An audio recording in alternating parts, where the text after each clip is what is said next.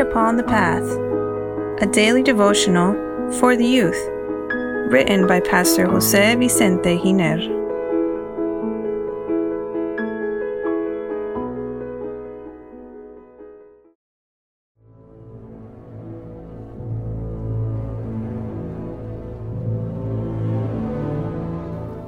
November 23rd.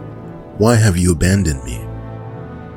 Dear youth, every Christian who reads the Bible knows that Christ spoke a few words before he died.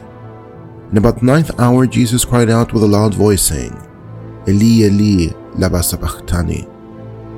That is, my God, why have you forsaken me? Matthew chapter 27, verse 46. Jesus felt abandoned by the Father for a moment. Even this, dear youth, the precise words that the Savior spoke in his agony were written several centuries before the crucifixion took place.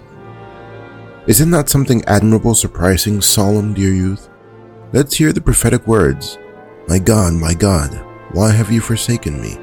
Why are you so far from helping me and from the words of my groaning? Psalm chapter 22, verse 1. You will observe that God wants to guide us all the way to the feet of his Son, Jesus Christ. The prophecies call our attention to Christ as a Messiah who was to come to save humanity. He is the Savior, our beloved Lord, the one who gave his life to rescue us and take us to heaven one day. He is the way, the truth, and the life. He is the bread and water that quench all hunger and thirst of our soul. Yes, dear youth, Jesus is the Lamb of God who takes away the sin of the world, and those of every human being who falls at his feet. Jesus is the Alpha and the Omega, the light of the world, the Word made flesh. The wonderful Jesus is our advocate before the Father, the one who has sent his Holy Spirit to be with us and in us. Jesus is the one who helps us in all our needs and is the one who can save us to the utmost through his blood. Jesus is our motto in everything.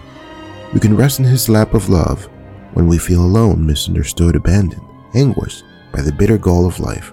Yes, dear youth, go into his arms of love. He will never cast you off. The question that comes to mind is, why did Christ speak such heartbreaking words? Had the Father really abandoned him? If Christ was pure and holy, why did his Father have to abandon him? The testimony says. But bodily pain was but a small part of the agony of God's dear Son.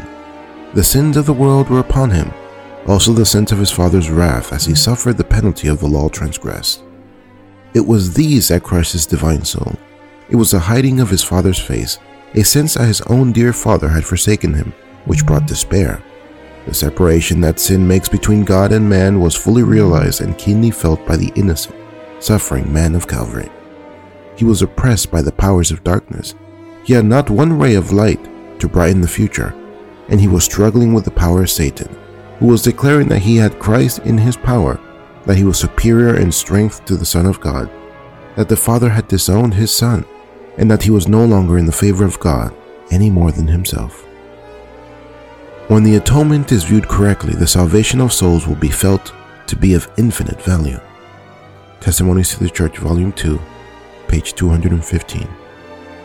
At last, the Savior, by faith, completely left his life in the hands of the Father.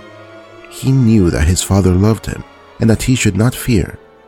Dear youth, do you value the sacrifice that the Lord Jesus made for you and me on Calvary? May God help us to show our love for him, receive his blessings, and may you be happy.